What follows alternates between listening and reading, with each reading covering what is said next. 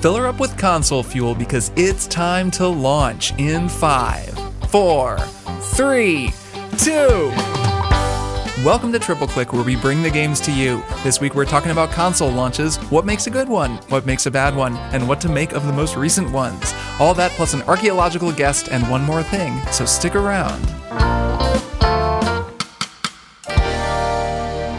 I'm Kirk Hamilton. I'm Maddie Myers. And I'm Jason Schreier. Hey! We are back! Hey! Welcome to the show. We're so glad that you're here. And if you are a Maximum Fun member and you're supporting the creation of this show, we are extra glad that you're here, and we're extra grateful for you. Thank you so much to all of the members who support the creation of this show. We are a totally listener-supported show. You may not know that. You probably do if you listen to us, but you might not know that. Yeah, maybe you do. And, now you do. Now you know that. What that means is that we own this show. We put it out through Maximum Fun. They're really great, and they're a really cool network. But this is our show. We make it. No one tells us what to do. We don't sell ads. We don't do any of that nonsense. We are funded entirely by you, the listener. It's just you and the three of us. Kind of wonderful when you think about it. If you would like to be a part of that project, go to MaximumFun.org/join, and you can become a member, and you get access to our bonus Beans casts. We just put up a new one about Mel Brooks movies. We're going to be doing a video game in December, which is cool. We'll announce that maybe next week. And, of course, all of the Beans casts that we've done in past months, plus all kinds of other bonus content from other Maximum Fun shows, and you just get to support what we're doing here and be a part of that, which is very cool. So by all means, go to MaximumFun. Be part of the Cool Kids Club. .org/join and join the Cool Kids Club. It's the place to be. Yeah. So before we get started, I just want to say, first of all, we have the smartest listeners in the world. So shout out to our listeners. We really do. Shout out to them. So a few weeks ago, as many of you enjoyed, we heard from an engineer who was telling us a little bit about how the PS5 controller's haptic feedback vibration works, which was really cool. And we got a lot of positive reactions to that. And coincidentally, just last week, we got an email from someone who, in response to our Assassin's Creed Valhalla episode, who said, "Hey, I'm an archaeologist, and it turns out that I work in East Anglia and dig up Saxons and Vikings and know some things about that stuff." So I got on the phone with him, and why don't we play our little chat? Hello, so I'm John House, and I'm an archaeologist who works in the UK, specifically East Anglia in England. So somewhat the front line, I suppose, of Viking incursions into Britain in many respects. And do you specialize specifically in Vikings in your work? I don't. The way archaeology works in this country, we kind of have to be a jack of all trades and master of none. So I end up sort of studying every period, if you like. But over my sort of 20 years digging, I have encountered them a lot in different ways, although they're very hard to find. Are they? I mean, I imagine. Yes, archaeologically, they're really difficult to find, actually. Yeah, they're quite almost invisible in the archaeological record in many ways. Is the Viking period more difficult than other historical periods? Yes, yeah. I mean, it is sort of technically the Dark Ages, as people refer to it, and of course we're reliant solely on archaeology in terms of the Vikings themselves, because they didn't really write too much down.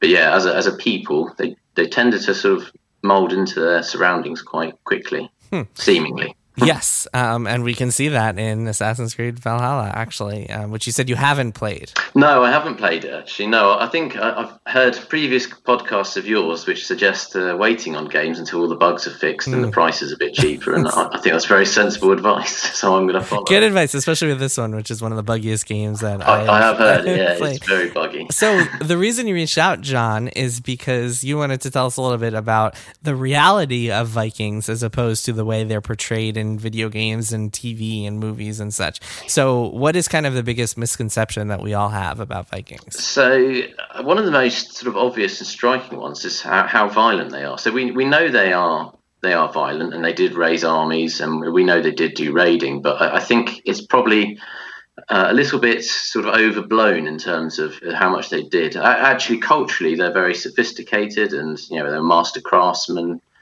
traders, although sometimes in slaves, as we learn.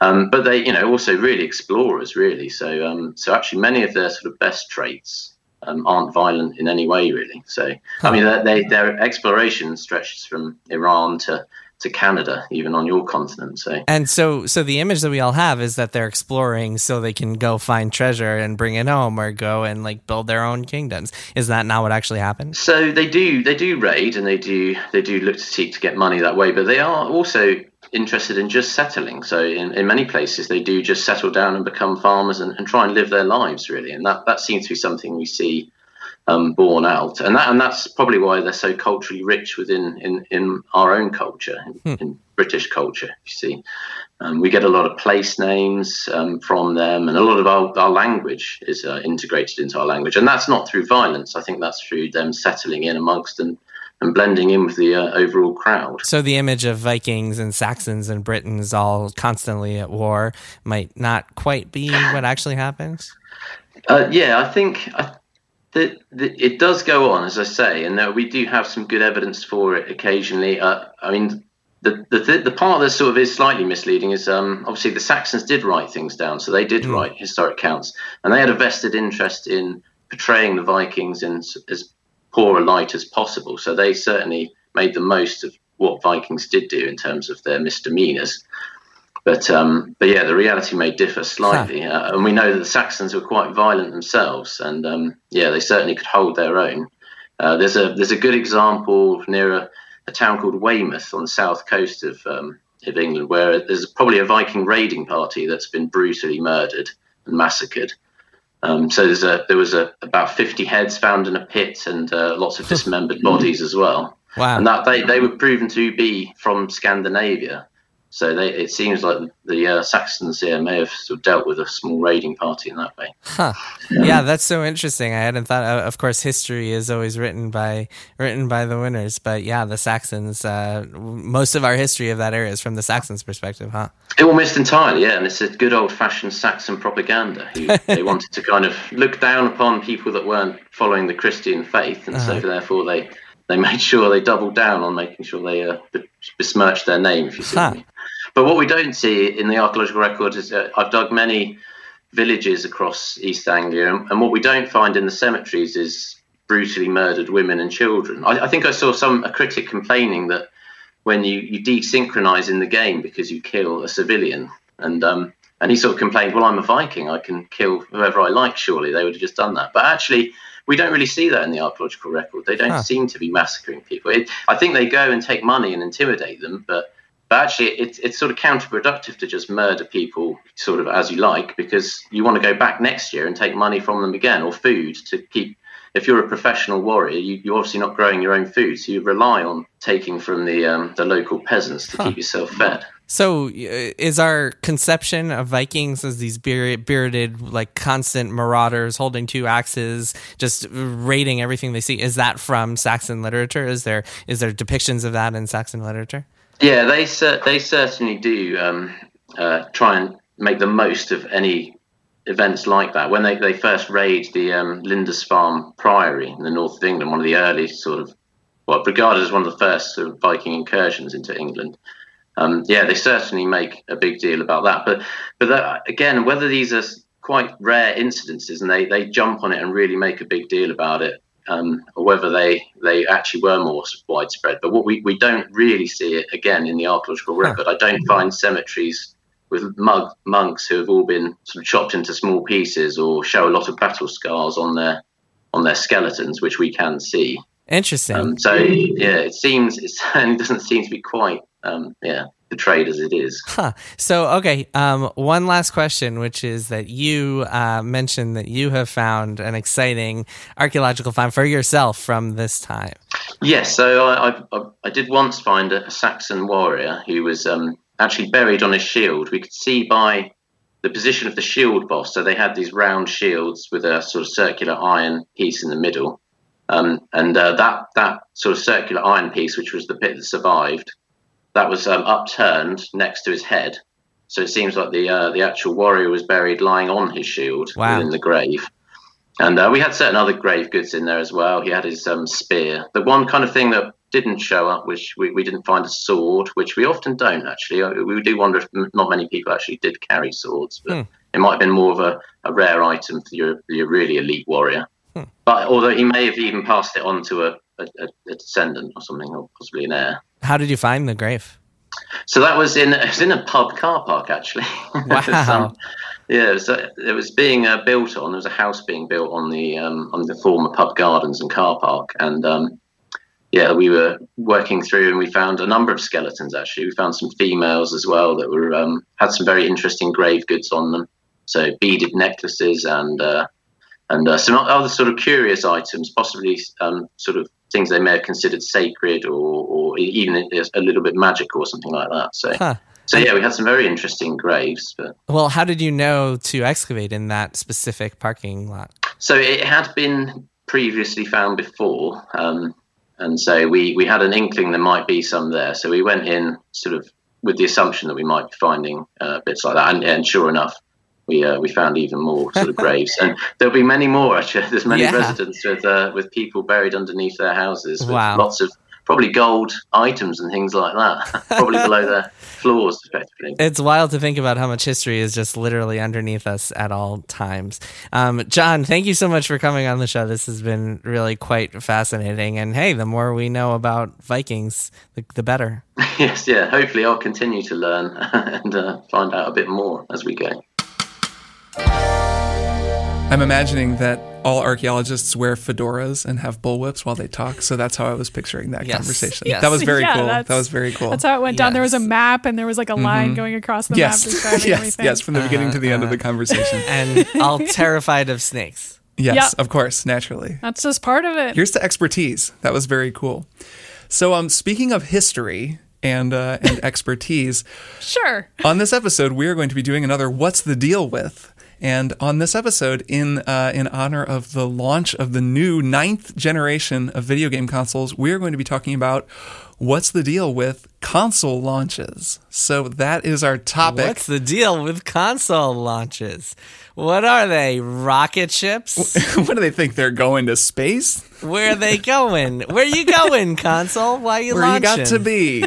So, consoles have been launching for a very long time. I think going by the sort of Wikipedia and agreed upon generation breakdown, we are in the 9th generation of consoles, and then That's too many. That's too It's a high lot. of a number. It's a lot, especially given that the Nintendo generation is like Gen 3, which is the first one that I think a lot of people really kind of think of. At least people who are like my age or below. So there are some people And who those were are the only around people who matter in this for Gen 1. conversation. No, I don't want to exclude anyone who's older This than is me. for people our age only who understand that the NES is the first console you have to It was the carry first video around. game console ever. So I want to kind of try to really get at the answer to that question. What is the deal with console launches? What makes a good console launch? And what are some notable console launches throughout the ages?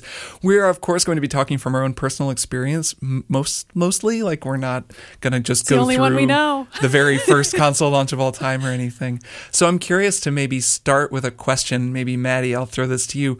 What was the first console that you bought at launch? Okay. I believe this was actually the Nintendo Wii, which is a surprisingly late answer. But my slightly modified answer is probably the GameCube, because although that was technically a Christmas present, it was still pretty soon after the launch. And so it felt very exciting and special back in 2001 to get that for Christmas after it having launched in the fall. Yeah, I guess that counts if it like a fall launch and a Christmas like holiday gift kind of a deal. That counts as a launch console. It was very, very special to me. Jason, what was the first console that you bought or received as a gift at launch? So the first launch console that I remember getting was the PlayStation 2. And I remember it very vividly because I was a big fan of the PlayStation 1 and like all the JRPGs you could play on it. I was one of those who like played Nintendo at first and then switched to PlayStation because Final Fantasy moved over there, which like drove all the RPGs to come. And so I was really excited for the PS2. Really surprised to hear that was your journey. Yeah, I know. I can't believe this. Wouldn't have guessed. Totally new information. And so I was really excited for the PS2, and then it came out and it had like all these atrocious launch games. I remember remember sitting there, and I was so excited for this like brand new console, and then I get like Evergrace and Eternal Ring, these two like shitty it has RPGs. So many games. Like for our own document that we're using to keep track of it, the launch games for the PS2 is just blank because I like looked at the list of launch games and I was like, none of these matter. And there's like 18, 20, like there's so many launch games, and all of them I was like, oh, that was a swing and a miss, eh? All right. That's pretty funny. Should have gotten a GameCube, honestly. Yeah, well, the early 2000s were just like, this was the era of filler games, and the PS2 just launched a lot of this, tons and tons of filler, and there was more filler to come. But like the real gems didn't start coming until a few months later, a year later. And then I remember getting Final Fantasy X and being like, okay, finally, there's stuff to play on this thing. So the first console that I bought at launch was the Wii U. It was way later because you're a PC gamer. I really was when I grew up, and I've said this many times on the show, but my parents didn't let me have game consoles growing up, so getting one at launch was out of the question. And I bought myself an Xbox in college, but that was way after launch. It was like a year or two after the console had been out, or maybe a year. And so it wasn't until the Wii U where I pre-ordered a Wii U, which is pretty funny considering that was like wound up being this sort of failed console in a lot of ways. But I remember buying it and then being like, well, why did I buy this a year later and really regretting it. But at this point in your life, you were working for Kotaku, so buying it was a worthy... It was a very different circumstance than what you two were describing. I think, so I've been kind of looking through the history and trying to place what these launches must have been like, and I'm really interested in hearing what those kind of turn of the century 2001 launches were like, because when I looked all the way back, the Nintendo, the Game Boy, even the Super Nintendo, those consoles launched in Japan and then launched in North America, in the West where we all live, and it was a much more kind of staggered thing. There'd be some early some early units available, but there wasn't like a big launch until it kind of looks like the N64 was one of the very early ones where it was like, this is coming out, and they delayed it a bunch of times, and people were so excited for it to come out. So it kind of wasn't, I mean, that was in 96, so that was only a few years before the GameCube and the PS2, both of which launched with like a real launch, and it was this new thing, and it came out for the holidays. And I'm curious, I guess, Maddie, what's your memory of your sense of the GameCube when you first got one, and like how many games there were and what games you could play? Oh boy, I was so excited about Super Smash Bros. Melee, which is kind of a cheat answer as well, because that technically wasn't a launch title, but I also got that at Christmas, and that just launch window, that is such an extreme strong memory for me. But also Super Monkey Ball is like a great launch game for the GameCube, like genuinely an amazing launch game. And when people ask me about good launch games, I say that one, and it's not a joke answer. But mostly I remember that being an important signing on point for me in my gamer identity, for lack of a less corny way of putting it. Like up before getting a GameCube, essentially at launch, I was very much like playing consoles at other friends' houses, didn't really see myself as a gamer. I feel like this is how a lot of women in my age group grew up and felt. I had a Game Boy, I played some games on PC, but I wasn't really like tapped into a lot of these things, even though I was playing games at friends' houses and so on and so forth. And so like getting the GameCube in 2001 was like, this is it. Like, I'm committing to this. I'm getting this thing at launch because I've decided I really give a shit about this, and now I'm tapped into video games. And like from then on, I was just like, yeah, I'm gonna like have consoles and PC games and like try to actually keep up with this bizarre lifestyle choice. So it was like exciting for multiple reasons, but I don't know if that's because the GameCube was a good console or just because of the period of time in my life, or maybe a combination. Like, I got kind of lucky. There were some good games on there even at launch. Yeah, those are good launch games. I mean, like Luigi's Mansion was also on there at launch. That's right. Oh, that's man, right. Wow. Because and I think that, I mean, everyone talks about Super Mario 64 as the greatest, like the original great launch game. And I think one of the reasons Nintendo said that they delayed the N64 was because the software wasn't there yet and they wanted to have it there. And when it launched with that game, I mean, I remember as a kid going over to my friend's house and seeing Mario 64, and I still think of that as the quintessential launch game. Maybe we'll talk about what makes a great launch game in a little bit. Mario World also came with the Super Nintendo.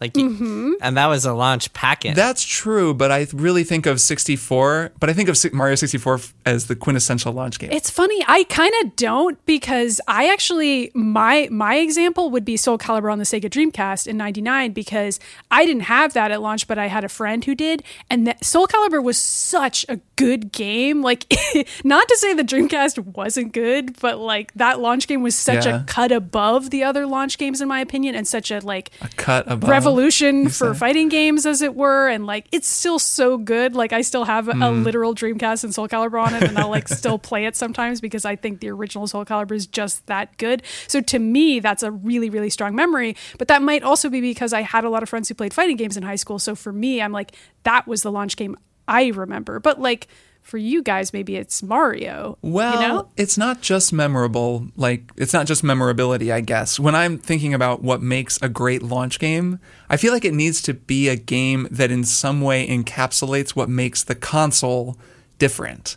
And to me, Mario 64 really does that because it's in 3D, and that was the whole promise of the Nintendo 64. So it was this idea of like Mario like you've never seen before. So as great as Super Mario World is, Mario 64 is the one where it's just like looks completely different than any Mario game before it, in the way that the N64 made this promise. I don't know, Jason, am I right on that front? Yeah, no, that's definitely true. But I think that was only possible because Nintendo had this precedent of like packing in these Mario games at launch that were just mind-blowing and incredible. And really, if you look back in Nintendo history, so let's go back in Nintendo history just to go through all the console launches. Would you say that you want to zoom out? Yeah, I do want to zoom out. I'll use the C stick on the N64 controller to zoom out the camera. Zoom the camera out. So let's go in backwards order, right? So Switch, Breath of the Wild, no-brainer. One of the best games ever made.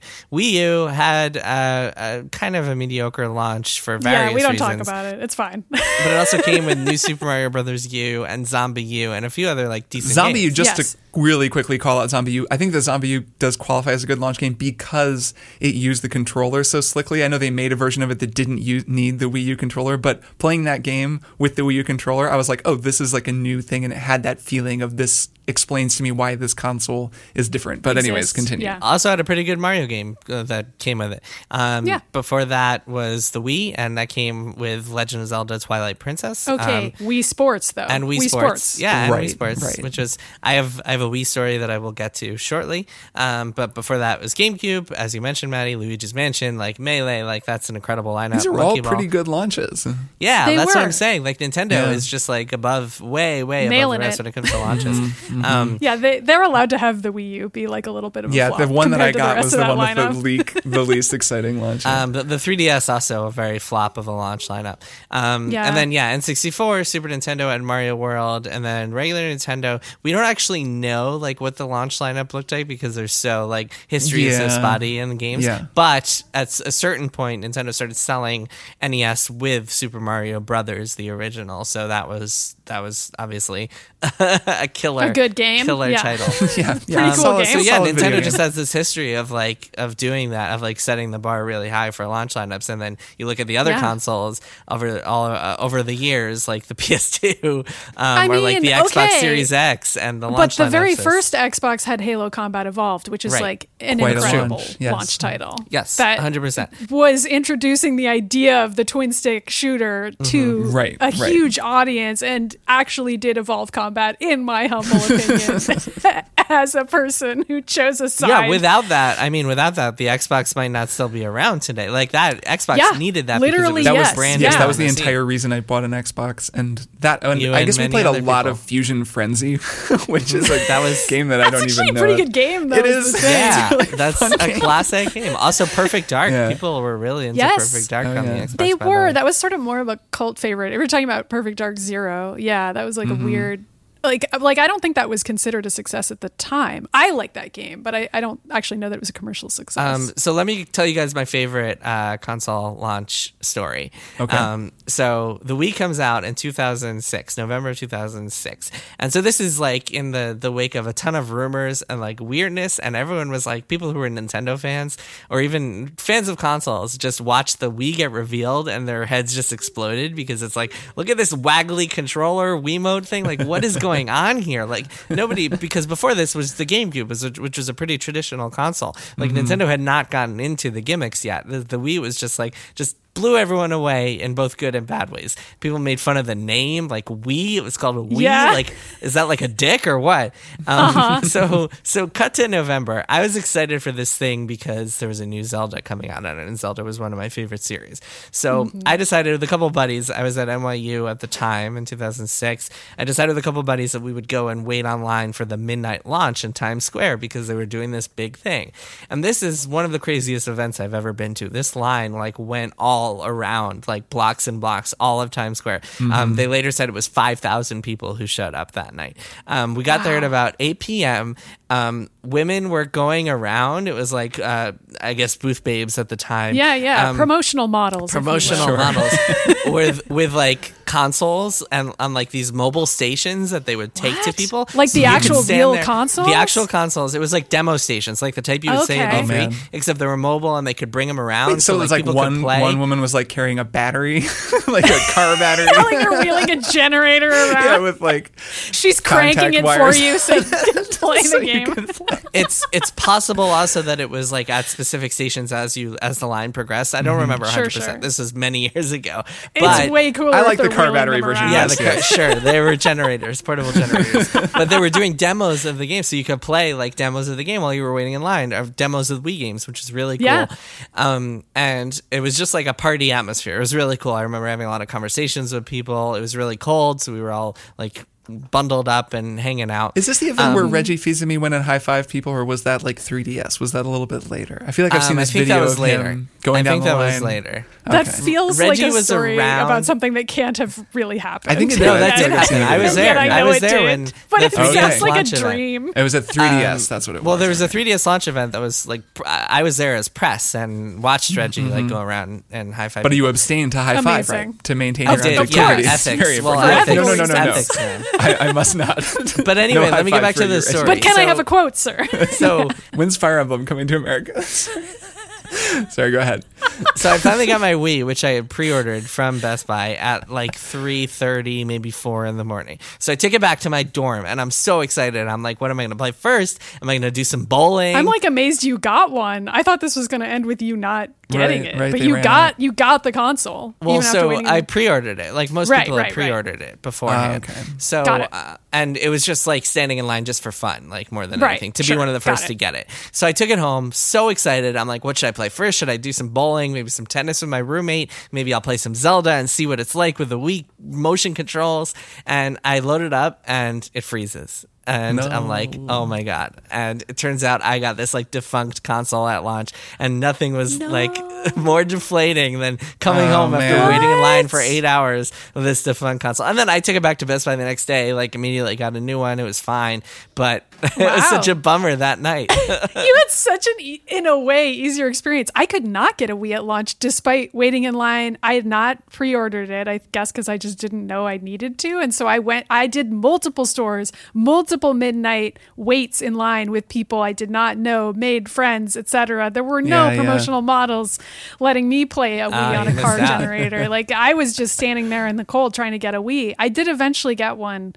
And I don't even remember getting it. Like that memory is not in my mind. I remember playing the games, of course, but like I just remember waiting in line at multiple stores for multiple weeks trying to get one because they were in very, very high demand at the time. Yeah. So was the Wii the dawn of the like major hype, impossible to get the console for a significant period of time after launch thing with the console launch? To me, it was. I'm sure there were other consoles that had that, but that's the one I remember personally as being, it was in really high demand. It was way cooler than anybody thought it was going to be. Like Wii Sports became a party game, which sounds so silly to say now, but like I would have dozens and dozens of people at my apartment night after night to play bowling, which is like, what? That's not even anything compared to the games we can play now. But like at the time, it was like the coolest shit in the world that you could like use the controller to bowl, and that was it. That was all the game was. But it was still like, that's so freaking cool. Like we can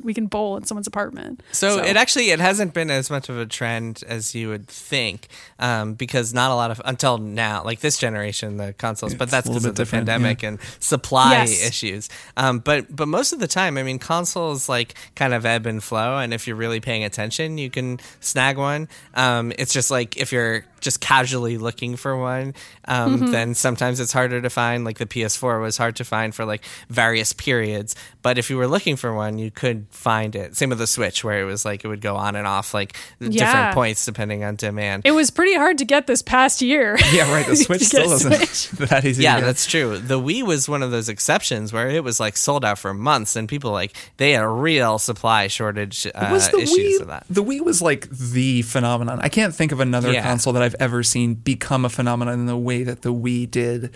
And that was like it came out and that was pretty immediate because I was sort of not paying super close attention at the time. So it wasn't immediate that it became a cultural phenomenon. It took a little while for like Wii Fit to really take off. I'm thinking about like the TV That news was reports later. of like retirement homes where they're all playing Wii Sports together. Yeah, so the console came out in 2006. It didn't really become a cultural phenomenon until like 2008, and that was when the shortages happened, and that was when like the nursing homes had them, and like everybody's grandparents seemed to want video games became cool in 2008, Right, and that was everybody's parents wanted a Wii. It's funny that it became cool with a launch game. Like it wasn't a new thing that came to Wii that then drove it to that level. It was a game that it had been packed in. It just took it that long to kind of permeate into the culture. But I think that helped that it was a pack-in game because it was like all you had to buy was just the Wii, and then you already had Wii Sports, which was the game that everyone cared about. And I don't feel like there's a comparable example to that in our list here of any other console that had that situation. Well, the thing is, there's no other console like the Wii because there's another console that needs like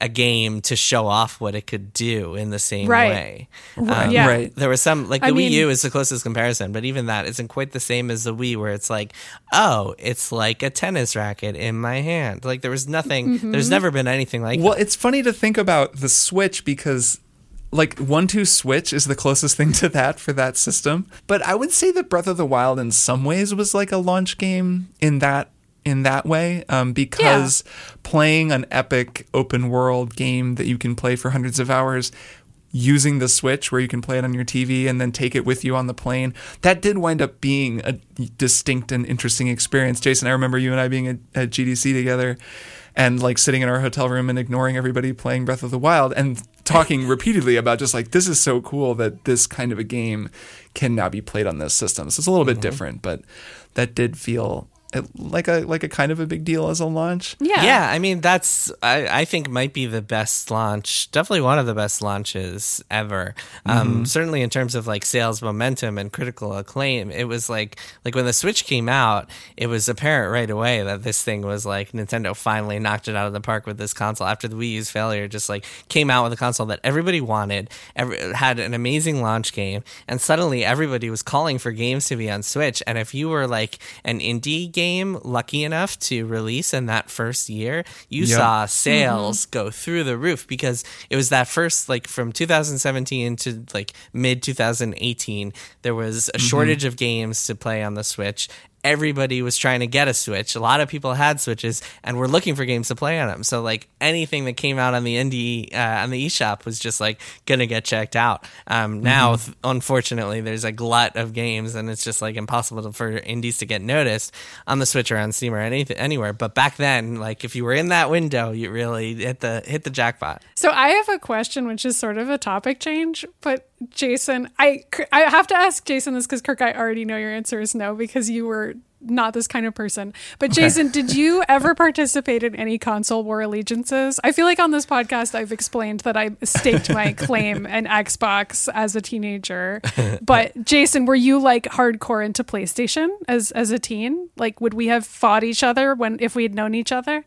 No, I've never been into PlayStation. As a teen, around the Wii time, I was like, but I was never like an online console warrior. I was never into that. But personally, I was like, oh, I like the PS2, but now I'm all in for the Nintendo Wii. Like I remember switching. I just switched a lot. So like I started with NES, Super Nintendo, then got the PS1 as my main thing, then the PS2 as my main thing, then the Wii is my main thing. So, and then the 360 became my main thing. So I really just rotated a lot. But like the only the only company that I really had any sort of emotional attachment to was Nintendo, and that was just because I love and their Square Enix, series. Right? Surely, right, sure. console, not a company, console maker, I mean. Yeah, that's not. Yeah, that's but not I like was never, console I was legends. never like a console warrior. I just never saw the appeal. I don't know how I ended up in that world exactly, but like at some point after getting a GameCube and being like, well, what should my other console be in addition to the GameCube? Because I can't get all three. That's ridiculous. And I like made the decision that I was going to get an Xbox 360 when it came out,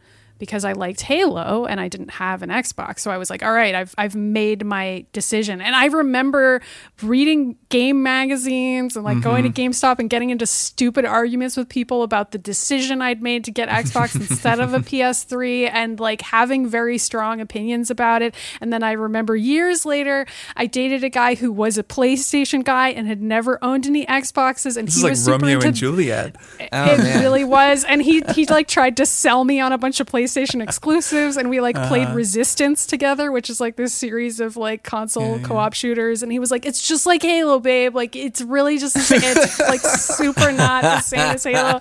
And it was just like very funny to me to like have this. I don't know if this is even a common experience or not, but that is my strong memory of the mid 2000s was that tension of like, well, of course you're going to have a Nintendo console. It's inarguable. They're incredible. You have to have that. But if you're going to get a second console, there is actually a significant difference between the Xbox and the PlayStation lineup, at least in that particular time period. I feel like now in the current generation, all of those things are still true.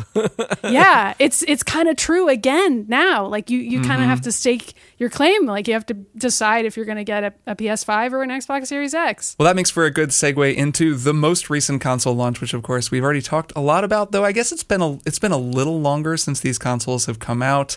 And while I guess none of us know, Maddie, you bought a PS5. So you have actually experienced the like launch purchase, but I don't have any, and Jason, you got yours ahead of time. But it does feel like the narrative of these console launches has happened.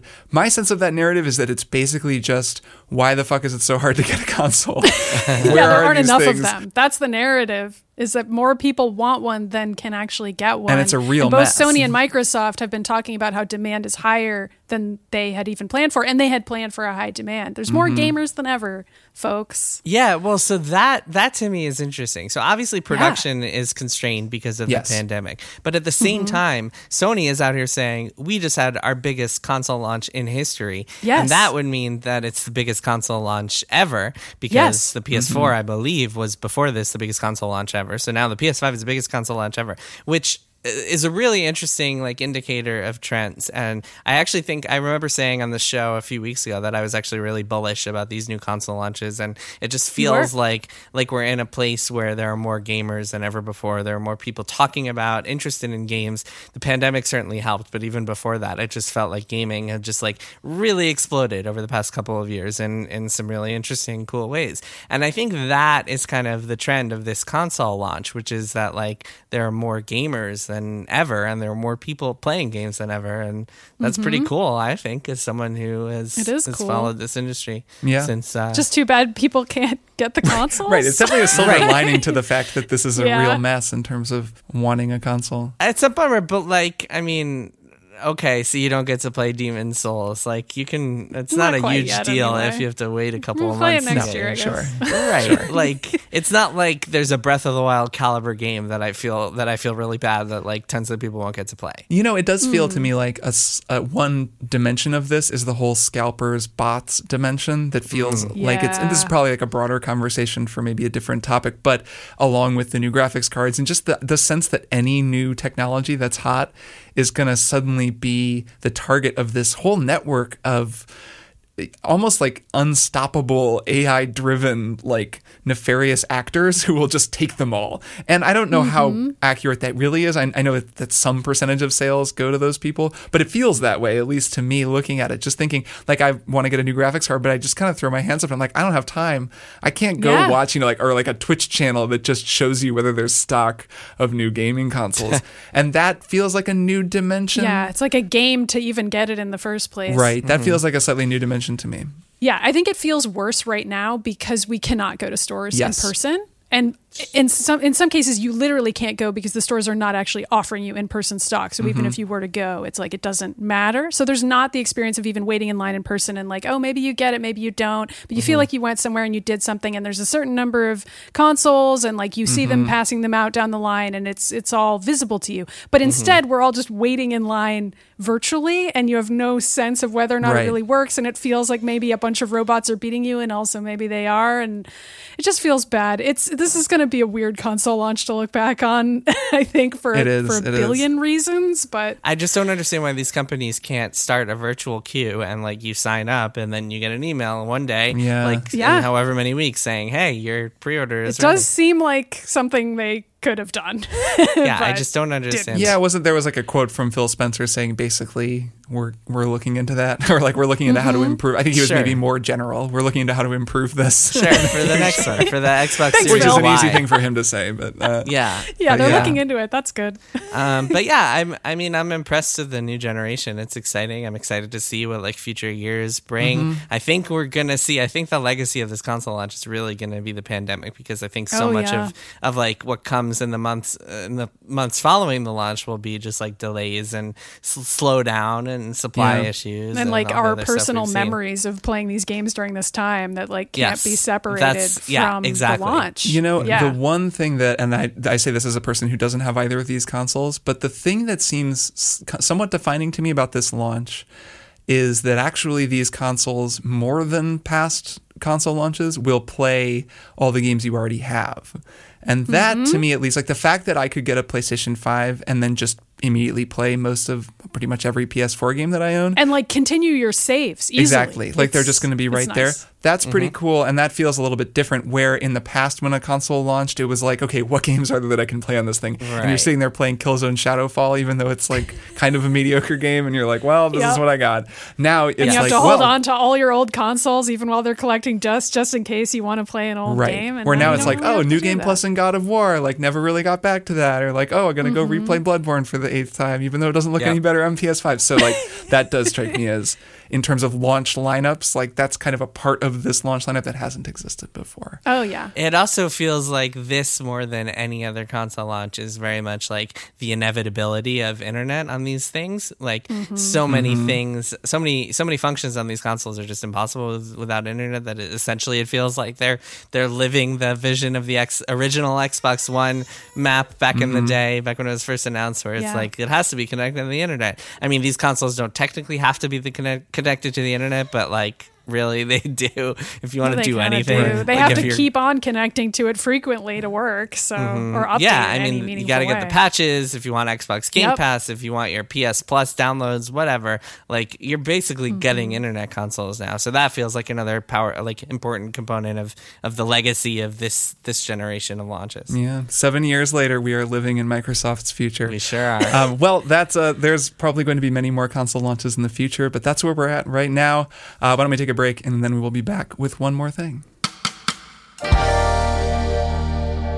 Does our podcast deep dive into the weirdest Wikipedia pages we can find? Yes. Do we learn about scam artists, remote islands, horrible mascots, beautiful diseases, and mythical monsters? Yes, absolutely, and yes. Do we retain any of this knowledge? Probably not. I'm Emily Heller. I'm Lisa Hannawalt. We make art and comedy and TV shows, and also the podcast Baby Geniuses. For the past 8 years, we've been trying to learn new things about the world and each other every episode. But let's be honest, this podcast is mostly about two friends hanging out, shooting the breeze, and making each other laugh. We're horny, we like gardening and horses, and we get real stupid on here. Well, like, in a smart way. Yeah. Join us every other week on Maximum Fun. The Beef and Dairy Network is a multi-award-winning comedy podcast here on Maximum Fun, and I would recommend you listen to it. But don't just take it from me. What do the listeners have to say? I would rather stick a corkscrew inside my ear, twist it around, and pull out my ear canal like a cork than listen to your stupid podcast ever again. Please stop contacting me. Hell would freeze over before I recommended this podcast, the Beef and Dairy Network, to anyone. Not in a million years.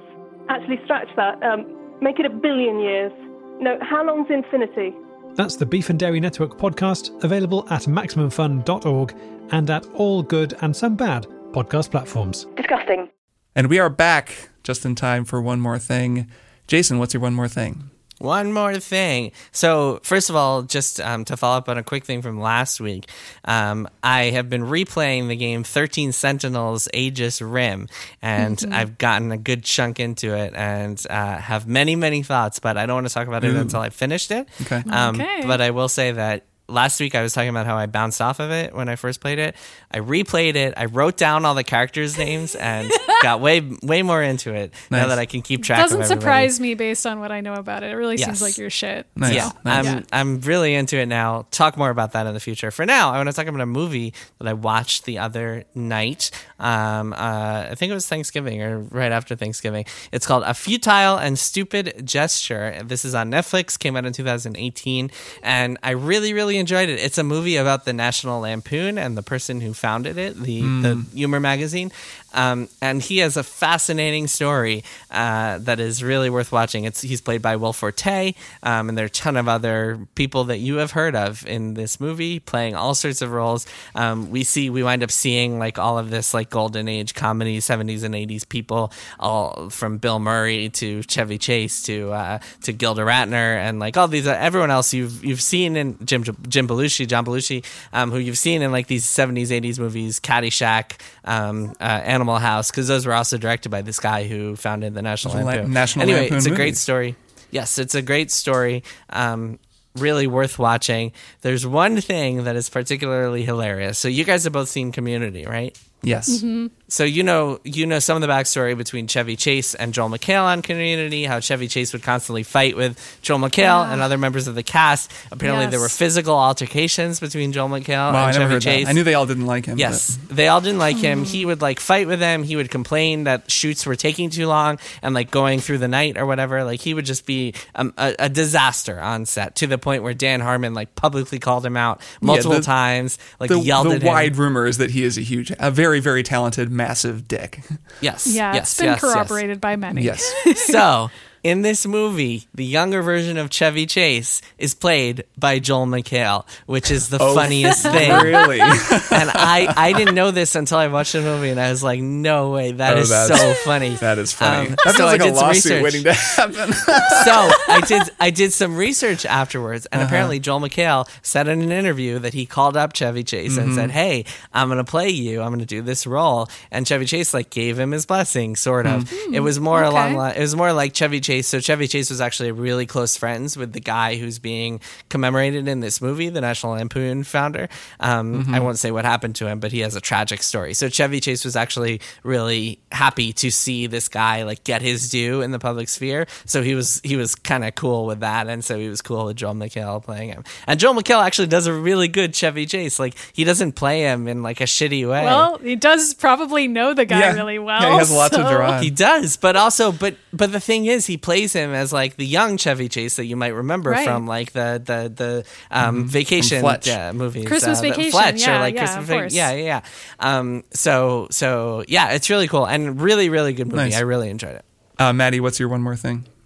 Mine is that I played Fuser, which is a video game by Harmonix that I mentioned last week on our Games of Fall episode, because it also came out in the November 10th to 12th window when almost every video game of fall came out. And it's not a next-gen video game. No. And I feel like it got kind of forgotten. But it's a weird game and a cool game, and I don't know if I'm going to continue to play it. And I will now explain why that is.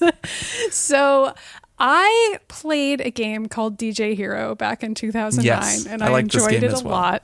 It was fun. And this game is the game that everyone is going to compare to Fuser, and it is a very deserved comparison because both of these games let you play as a DJ, and they're rhythm games, and you're mixing mashups, and it is kind of awkward in both video games for different reasons. So DJ Hero is actually not a Harmonix game. It's an Activision game. This is back in the Guitar Hero versus Rock Band era, mid to late 2000s, early 2010s, before Harmonix did not do anything quite as successful financially as Rock Band for several years. And then we're in the present day. It was in that time period. And DJ Hero included a lot of really cool mashups. This is I would say, the period of time when mashups were extremely cool on the internet. Just the idea of mashing two songs together. It's not like it's a new concept, but in 2009, it was like peak awesome to do this. Like, right. just well, it was like a having, little like post-Glee.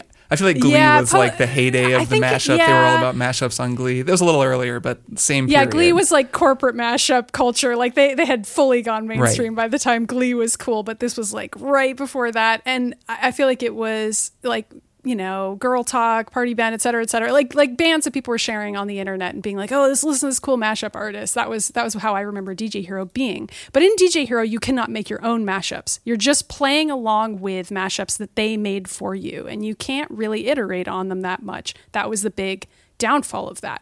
So a decade later, in Fuser, that is the precise problem that Harmonix has tried to solve. You are making your own mashups in this game. You are given a drum track, a bass track, some type of treble track, be it like a horn section or keyboard section or a guitar section, and then you're given the vocal track, and you have those separated tracks for a ton of popular songs from various, mostly the past 20 years, but you know, there's also some 70s and 80s hits in there as well, and you can mash all of those songs up together and get points based on how many different kinds of tracks you use, because that is the only scoring system that the game can come up with in order to figure out how to tell you whether or not you're doing a good job.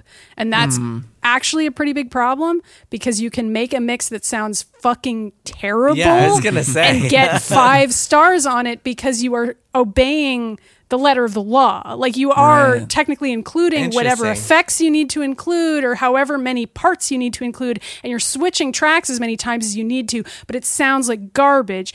And I would say the difficult thing about Fuser is to try to obey the directives that it's giving you and actually make a song that sounds really good. And so that's what I've been trying to do.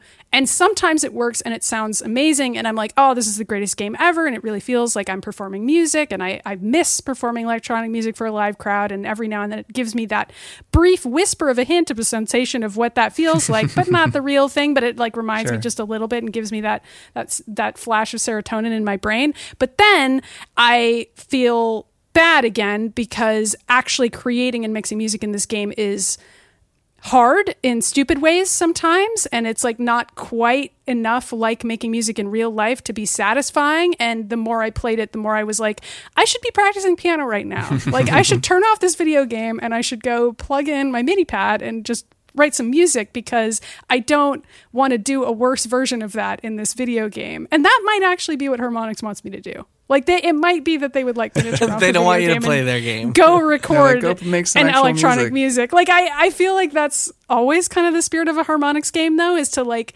give you that flash of serotonin that you get when you kind of feel like a rock star or a DJ or an electronica master, whatever you want to call it, and then be inspired to go make your own music. Like, every Harmonix staffer I've ever met has always said, like, that's always their secret goal, is like inspire people to become musicians. But I don't know. It's just weird to have that experience with a game that I'm like, oh, it's so close to being good too. Like, there's a lot of cool ideas there. It just doesn't. Yeah, why? So there's no way to them. play where like other people are rating it, because that's the only way I would think of that. Like, well, you can't. I could just become a Twitch streamer. I could just Twitch stream my games and be like, you guys rate it. You guys let me know what you think of my mixes. But I mean, I could go on and on. There's a lot of other things about the way that mixing is set up in this game that make it not as satisfying as making songs in real life. That it's just a little bit fiddly at parts. Like, they kind of have a MIDI pad, like a version of a MIDI pad where you can design drum loops in the game, but it's not nearly as good as actually using Ableton and designing drum loops is in real life. And if you know how to do that, which I do, then you're playing this weird wonky version of making a drum loop in this video game, and you're like, this kind of sucks, but I get how they're trying to show somebody what it would be like if you wanted to design a drum loop from scratch and you never did that before. But mostly I'm just doing it and I'm thinking to myself, I should go design a drum loop. You know what I mean? Oh, yeah. I have this struggle with music games all the time, like where it feels like you're using an LE version of your software and you're like, why am I doing this? Like, I own professional software to do this and I know how to use it. Yeah, but if you don't, then you would probably feel pretty differently about this game. Like, it can be fun. It sounds like it's not a great instructor at making a good mashup, which is sort of an issue because at least these games can teach you sometimes. Yeah, it can't really be. I mean, it can't be. It also uses a lot of tune correction, like auto tune correction on making sure that the songs will always go together. But it's not entirely clear to me how it decides which key to pick. I think it's like the first one of whichever track you choose. It'll correct for that according to the next one you put in. But sometimes I'd be like, well, that's not the one I want to correct for. And you can sort of control some of that as you unlock more and more tools over the course of playing the game. But it's not quite meant for that. It's like a shoddy way to do something that actual mixing software will allow you to do in a more complex and nuanced way. And also, you would never create drum loops in the middle of a live concert. You would create them ahead of time and then hang on, everybody, add real them quick. into your show later. Like, just gotta add some hi-hat big part over of this here. game is like you doing that and being like, oh, I just gotta quickly create like a new bass line for this thing and like throw it together. And like that's not anything anyone would do. I don't know. It's really That's almost funny. there. I might beat it just so that I can write some more about it because it's an interesting game, but I'm also kind of like, I should just go record some music. I don't know. What about you, Kirk? What are you playing? I played a bunch of Immortals Phoenix Rising, the new Ubisoft open world game, yet another Ubisoft open world game. Hard to imagine. Yeah. And I really like this game. I really like it. That's kind of my short take is I think it's really fun and I'm having a great time playing it. I'm actually like enjoying it. I'm finding myself more drawn to it than either Watch Dogs or AC Valhalla for different reasons. I mean, I've played like 50 hours of AC Valhalla and I'm just at that point. I think at the point that you maybe were at a couple of weeks ago, Jason, where you were just saying, boy, this game sure is long. You really just reach a point in that game where it's like, wow, it's good. It's great. I want to know what happens, but holy shit, it's long. And what are you playing Phoenix Rising on? PC. So I have it. Ubisoft sent me codes on PC and Switch. So I'm actually able to go back and forth between the two versions with cross save, which is nice. If I were traveling, I would do that. But I would say the Switch version is pretty nowhere near as nice looking or good playing as the PC, or I would imagine like the new console version, which like runs at 60 frames per second and looks really good. Yeah, the controls are really busted on the Switch version. And not busted. It's just really hard to play on the Switch because the controls feel so off. Yeah, so it strikes me as one where this is a Switch port that is not a game meant for Switch, really. Like it's fine on Switch and I would play it on the go, but it is a beautiful looking, like really high res open world Ubisoft game that is like a full game that looks and runs great on PC for me anyways. Yeah, but you'd think it would run on the Switch well because it's Breath of the Wild with the new skin. No, but I think that's the mistake, is that it is not Breath of the Wild, it's actually Assassin's Creed Odyssey. Like you have to think of it as more, it's like a big ass Ubisoft game. It's not designed for the Switch. It's like but I mean, but in terms of the actual game, it's like gameplay. It is Breath of the Wild, like unabashedly. Well, no, but it isn't. It isn't. That's an oversimplification. So this game is actually a perfect hybrid of Assassin's Creed Odyssey and Breath of the Wild. It borrows shamelessly from Breath of the Wild in many respects, but it is also Assassin's Creed Odyssey through and through. You can definitely see that the same team worked on it.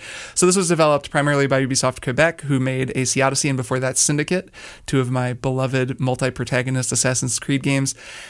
This game is set on a fantasy island that is basically all of Greek mythology. So this is yet another game featuring Prometheus and Zeus and all of the Hephaestus whatever. And Athena, all your whole faves. gang, you know them all. From Hades. So it's yet another game where yeah, from Hades, not from that's where ancient they Greece. originated. They're from Hades. Yes. So it's very fresh in my mind having just played that game. And it's really cool. It plays a lot like AC Odyssey in terms of the combat, in terms of getting around, but then it very heavily borrows from Breath of the Wild in terms of the world design, the puzzles, the overall structure of the game. You go into these little dungeons, you solve physics puzzles, you have a thing that lets you levitate objects just like the magnet in Breath of the Wild. Yeah. Things are structured, the map works similarly. You drop little colored pins on the map and then go around to them. And mostly, my main take on this game, and I've probably played like 10 hours of it, is just I'm really liking it because it's nice to play a game that's so video gamey, where it's just a million cool little interesting challenges that are really clearly laid out for you and color-coded and broken into categories, and then you just go and do them. So there'll be a little, tile shifting puzzle, and then there'll be a sort of physics puzzle where you have to get a ball across a thing, and then you'll go into like the equivalent of a shrine puzzle from Breath of the Wild, and you'll have to get the optional chest, which can be really challenging. Some of these have been really tough. You get a set of wings, Icarus's wings that let you glide around, and then you upgrade them with your stamina. You have to use stamina to climb around, which is a significant difference from AC Odyssey, where having played so much Valhalla, you can just climb on everything.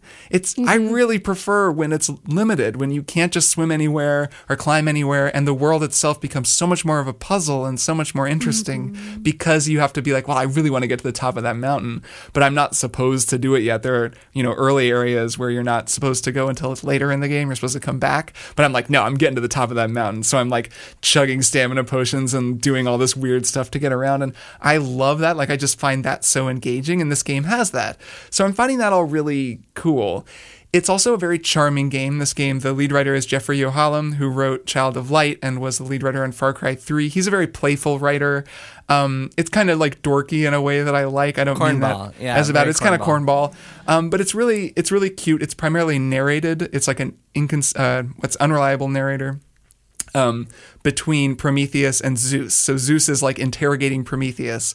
Prometheus is actually voiced by the same actor. I'm 90% sure, this is just my ears, but who played Adam Jensen in the Deus Ex games. And he's great. Okay. And so it's like, I just recognize that guy's voice. He was in, I think, an episode of The Expanse, that TV show, and I was like, it's Adam Jensen. Like, every time I hear him talk, I just know it's him. Bing! Kirk from the future here as I edit this episode just to give credit where it is due. The actor's name is Elias Tefexis. He is a Greek-Canadian actor, which makes it pretty cool that he got to play Prometheus in this game about the Greek pantheon. He's a great actor with a great gruff voice, and I do really like his work. He turns up all over the place, and I always seem to recognize him more than most voice actors. Okay, back to past Kirk. Take it away, man. Bing! But anyways, it's like a dialogue that they're having while you're playing. They're arguing, and then, sometimes Zeus will just be like, oh my God, come on. There's actually a really funny Prometheus is telling the story of Phoenix. And Zeus is providing color commentary. And your character, Phoenix, is just kind of this random goon who then becomes a great hero at the time of need to, like, rescue all the gods. So then, of course, you go, and I just did a whole quest line with Aphrodite and, like, talk to Aphrodite, and you have to go interact with all of the gods. But it's funny. There's a thing at the very beginning, actually, where you play the tutorial like island area, and then you get off of that and the title card comes up, and it was the thing we were talking about the other week in Valhalla where it comes up after 5 hours. But then when that happens, Zeus is like, are you serious? This is only the beginning of the story. And he like comments on it when it's happening. So it's amazing. It's that kind of a script. Like, it's very jokey. The cutscenes have a kind of animated movie. I saw someone describe it as like DreamWorks energy, which feels a little uncharitable because it's a little silly like that. But generally, I'm actually finding it really winning. There are some really nice scenes where just characters are telling Phoenix a story, these like cool montages that are just edited and told with this really deft touch. And I'm finding it just really charming. And it lacks Breath of the Wild's mystery. It's not a game where... what drew me in about Breath of the Wild wasn't just the great puzzles and everything. It's the fact that you never know what's going to happen in that game, and it's so mysterious. And it's just, I remember going to the top of that snowy mountain where that dragon is, and just being like, what is happening? I don't understand any of this. This is so cool. This is the coolest thing I've ever seen. Finding one of those mazes. There's this feeling of like foreboding mystery because the world doesn't explain itself to you. This is much more packaged. I don't know whether it's because it's a Ubisoft game, but you could describe it that way as feeling more like a Ubisoft game. It's just much more like, here's where you go to do this. Here's where you go to do that. Here's how you upgrade this. Here's what that does. There isn't that sort of sense of mystery that I love quite a bit. But that's okay that it doesn't have that, because it has all the other things that I find really appealing. And I really am enjoying it. Like, I plan to keep playing it. It's actually, of all the fall games I've played since Hades, it's the one I've just been like, that's fun. I'll do that for an hour. Like, when I'm thinking about playing video games at night. So maybe I'm thinking the answer is I just need games that are like about the Greek pantheon. Like, that's actually the thing. It is kind of a strange coincidence that there are these two games that are about the Greek pantheon in the same year.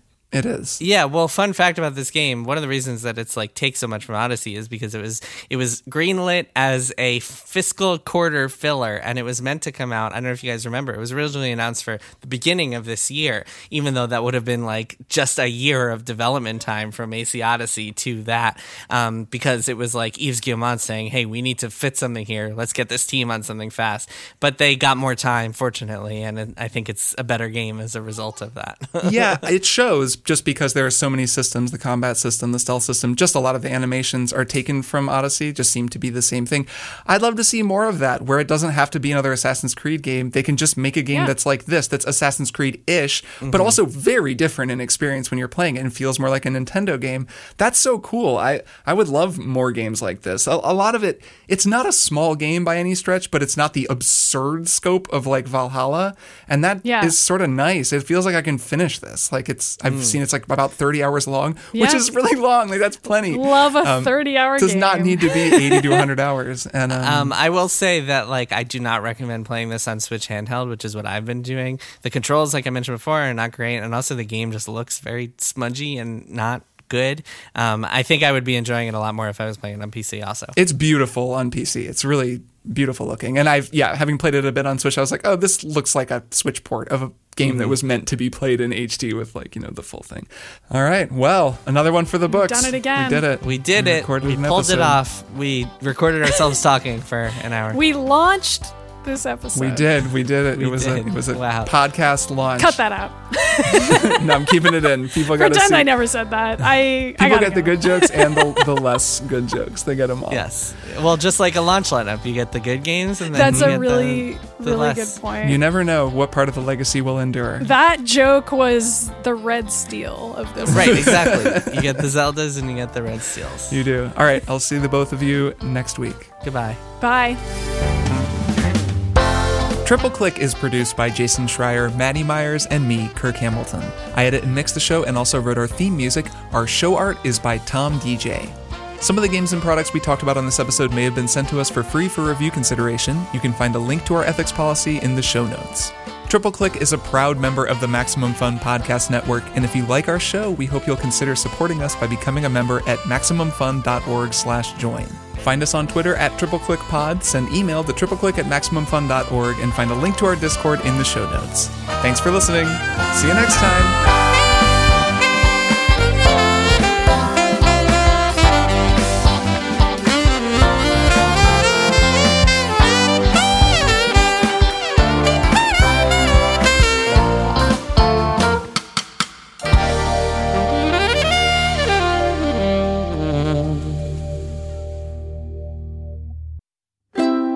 MaximumFun.org. Comedy and culture. Artist owned. Audience supported.